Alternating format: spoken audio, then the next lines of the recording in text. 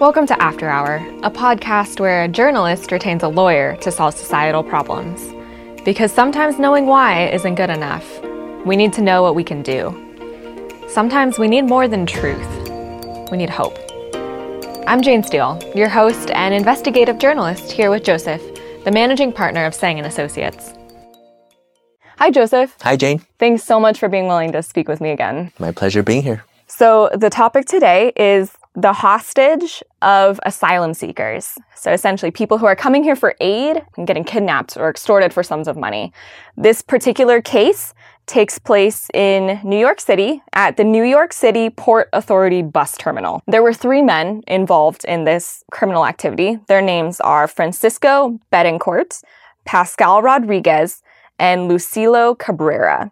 So these 3 men would essentially find their targets as the passengers were coming off of the bus. So at this terminal, the passengers are flooding out, and they would seek out who they were going to victimize.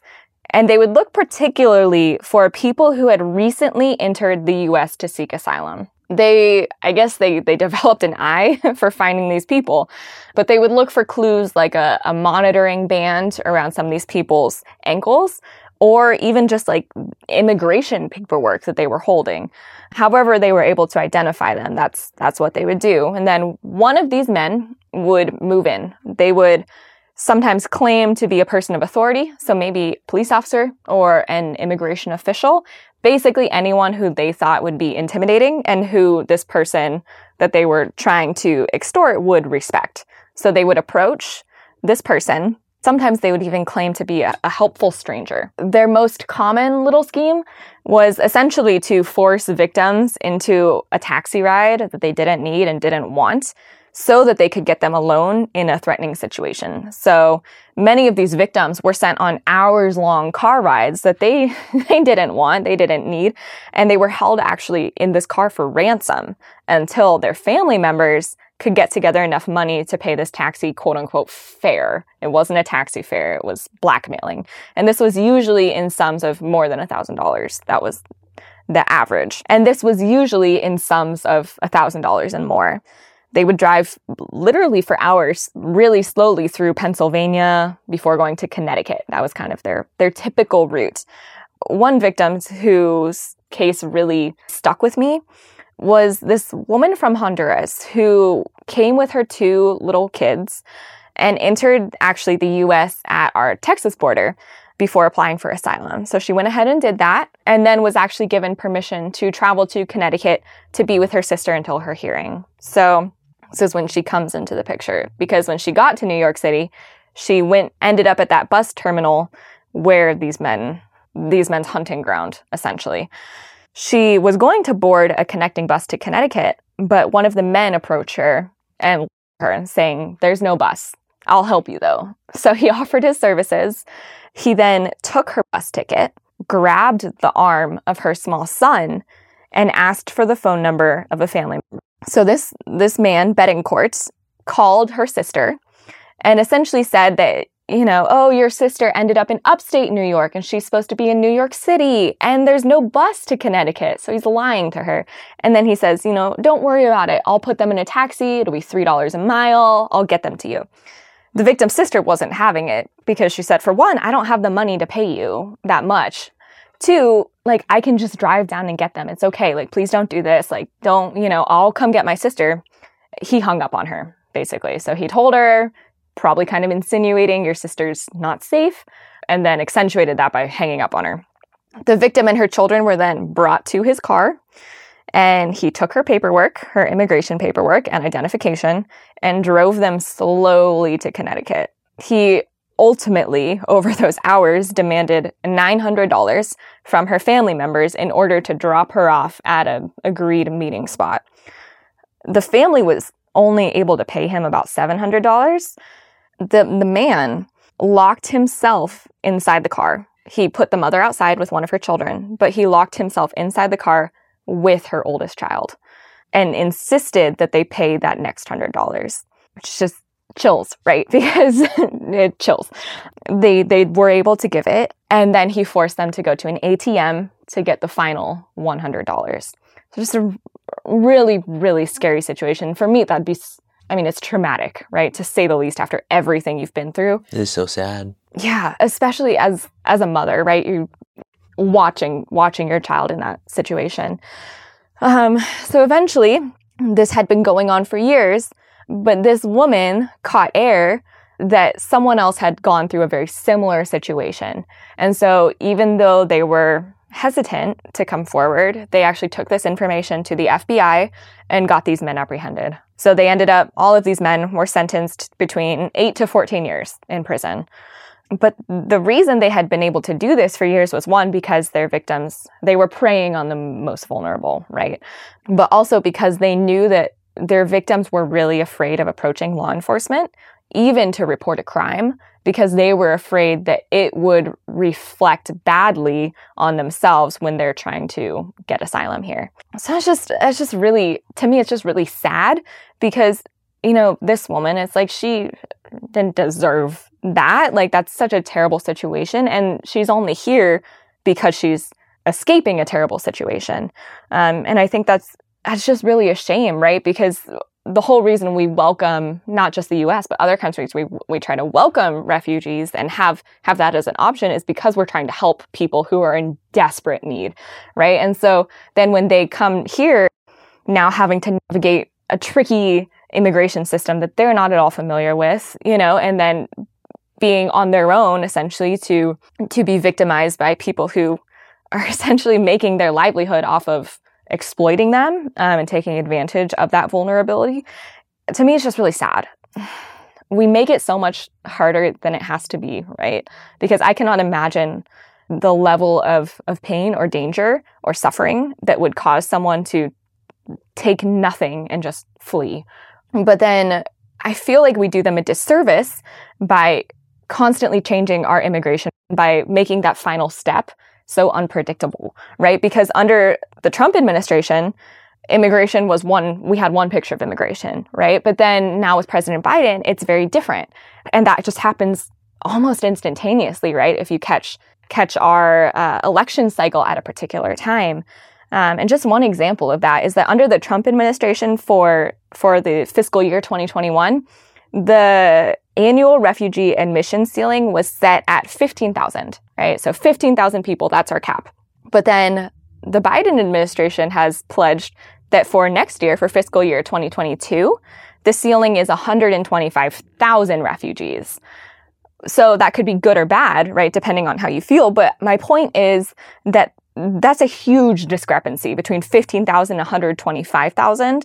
And if you're someone who's trying to make a better life for yourself and for your family, the odds are just, it's hard. It's like you're playing Russian roulette, right? You don't know, oh, if I leave now, will I be welcomed or will I be turned away? And yet, obviously, people are still willing to take that risk, which to me makes it seem like they're not trying to scam.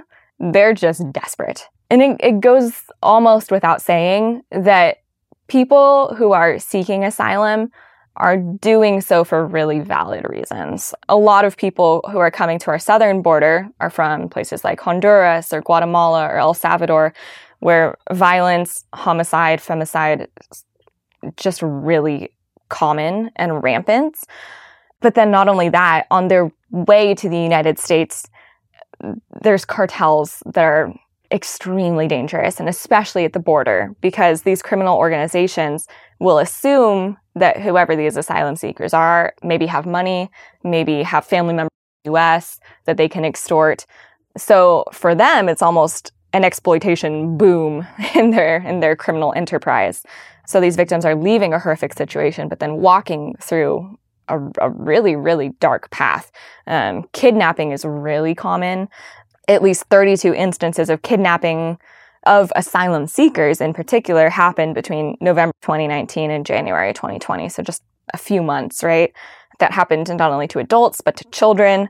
When women were the ones being kidnapped, sexual assault is common. And this would happen not only by cartels or gangs, but even by the Mexican police. There's been instances where they do kidnapping as well if they're corrupt. I found one statistic that was just really sobering. So essentially the timeline was January 2018 to September 2019. 61.9% of asylum seekers were exposed to at least one violent event 2 years prior to leaving their home country. So the last 2 years they spent in their home country, the majority were exposed to a violent event. And then almost half of those, it was the violent death or disappearance of a relative. And death was more common. It just puts it in perspective for me as they're not leaving, oh, this is a bummer, oh, I just want better. It's your family members are being violently murdered. Well, then it might make sense to walk this really scary, unknown, risky path, because I don't want to see anyone, I don't want that to happen to me or any of my family members, which just makes me have so much compassion for this woman, right? The woman with her 2 children who was stuck in a taxi, fearing for her life, for her children's safety, and extorted. I found one quote that essentially said, these people who are fleeing violence shouldn't be criminalized or greeted with guns, right? Their needs should be put at the center of immigration policies, because in some respect, this whole refugee program that we have is to help them, right? And we obviously want to help because these are people in dire need. It's just a really hard question. And this came out as I was doing research of just how hard it is in terms of finding an answer. It comes up a lot in the news. Immigration's a hot topic, right? And people have a lot of opinions. One party, I'd say the Democratic Party, wants to take in as many people as we can. They really recognize the needs of these refugees that I've kind of talked about, and they want to be as accommodating as possible, which I really resonate with. And then the Republicans they just have a slightly different set of values, right? So they want to put the American public's need first. They value safety, the economy, our labor. And then under those conditions, accept as many refugees as possible. So I really do see the logic of both sides. And I don't want to present either as a straw man. But what I find unjust, it just seems like who loses, the person that loses, is the person who needs the most help. And so I'm not asking you to solve this entire asylum issue, but I really would love your take on what we should do as a nation to have these conversations, have these debates, but then make sure that we're still protecting the people we're setting out to protect. Well, today's topic seems to be how to solve the asylum problem of the United States. That's a good one. Yeah, sorry about that. No, it's good. At our firm, we made a conscious decision not to do asylum cases, but we still end up getting dragged into having to do asylum-related cases. So people who come in, right, they don't have any paperwork, but yet maybe they're filing for adjustment, maybe they're getting citizenship later on, maybe they fall into some tricky landlord situation and we end up having to help them, but we just didn't touch their asylum application. So I'm very aware of the problem that you're presenting me.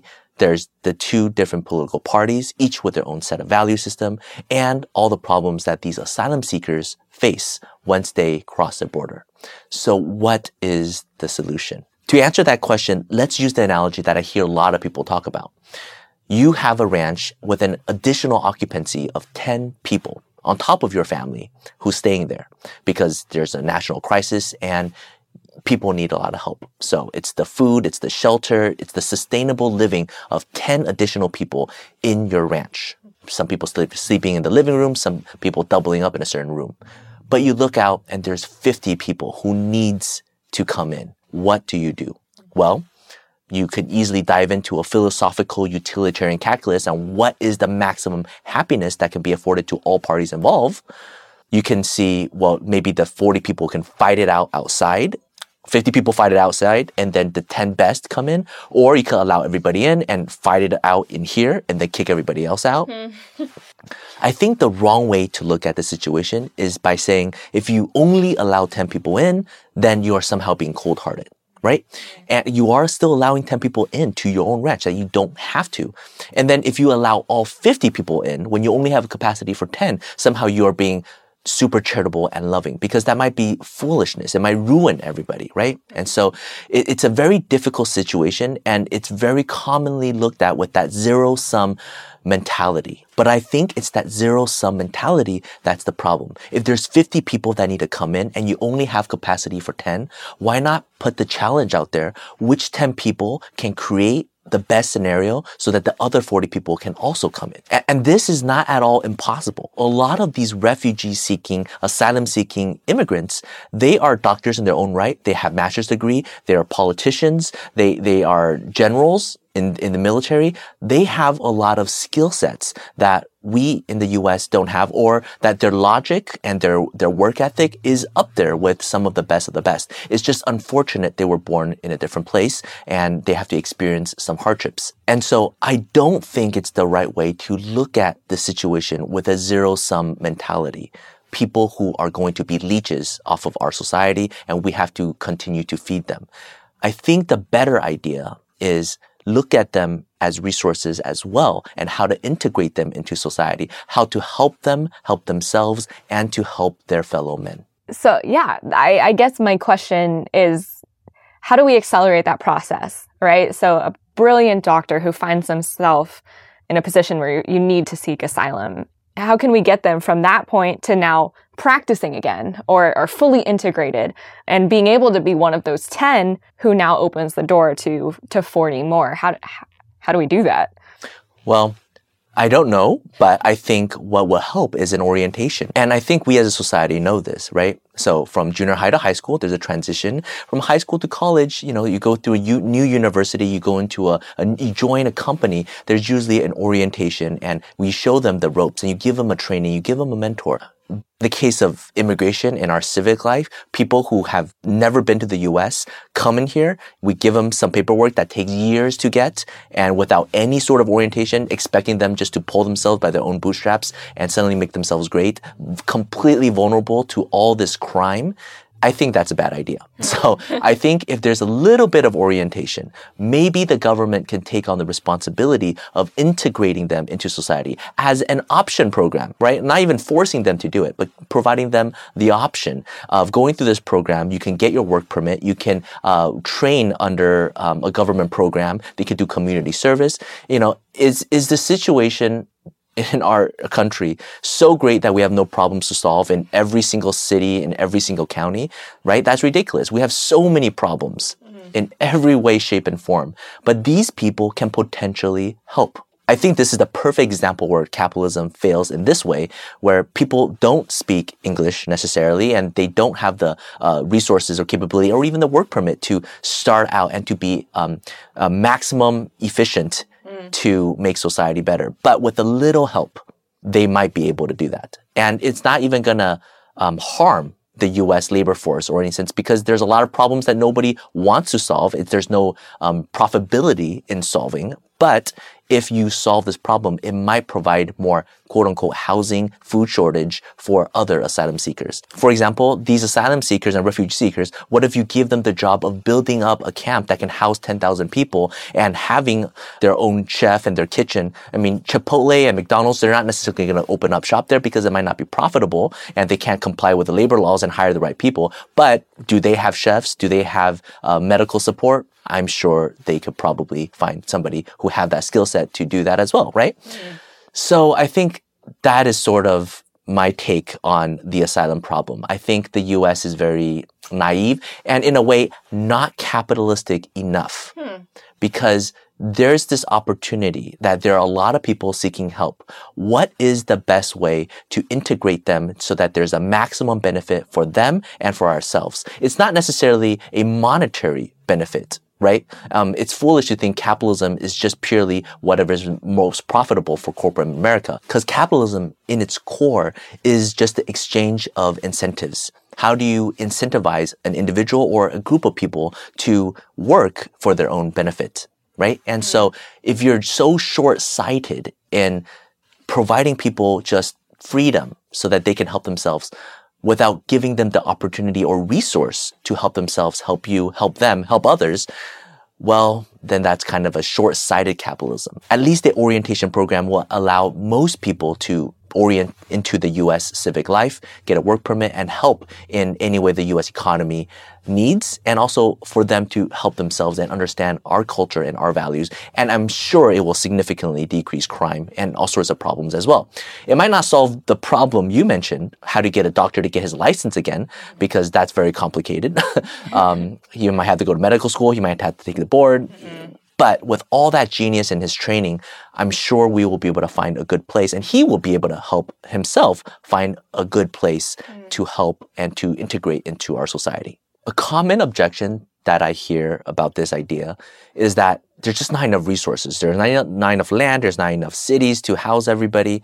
But when you take a look at America, so much land is vacant and not productive. And when you set up a community, and then when people helping each other, and maybe the government has to invest a little bit to help them get work permits and to provide them little incentives. And I'm not even talking about decades. I'm talking about within a short few years, something that's just completely barren, vacant with like dead lizards. Those plots of land, entire cities can spring forth and become a productive economic center. You'll be surprised at how hardworking and how smart people are. These people are so desperate, and you give them the opportunity to build up a new life for themselves. They are willing to do so much. And when they build up a community, and then when they pass it on to their children, and their children grows up in this environment, seeing the great country that gave their family an opportunity to escape terror and how hardworking their parents are, and having that immigrant mentality, who knows when we'll see the next Alexander Hamilton. It's a really beautiful vision. I guess my only question is it a little too utopic? Can we do it? Where you find a will, you find a way. Many thanks to Joseph for our conversation today. After Hour is a podcast by Tseng & Associates, an international firm dedicated to solving legal problems with creative solutions. If you enjoyed today's episode of After Hour, you will find these conversations and more on YouTube, Spotify, and Apple Podcasts. For information on Tseng & Associates, go to tsengslaw.com. Feel free to connect with us on Instagram and Facebook, as well as to learn more about what we do and hear success stories from Tseng & Associates. And if you enjoyed today's conversation, please give us a rating on your podcast app and share it with a friend. Thank you for joining me for After Hour. I'm Jane Steele.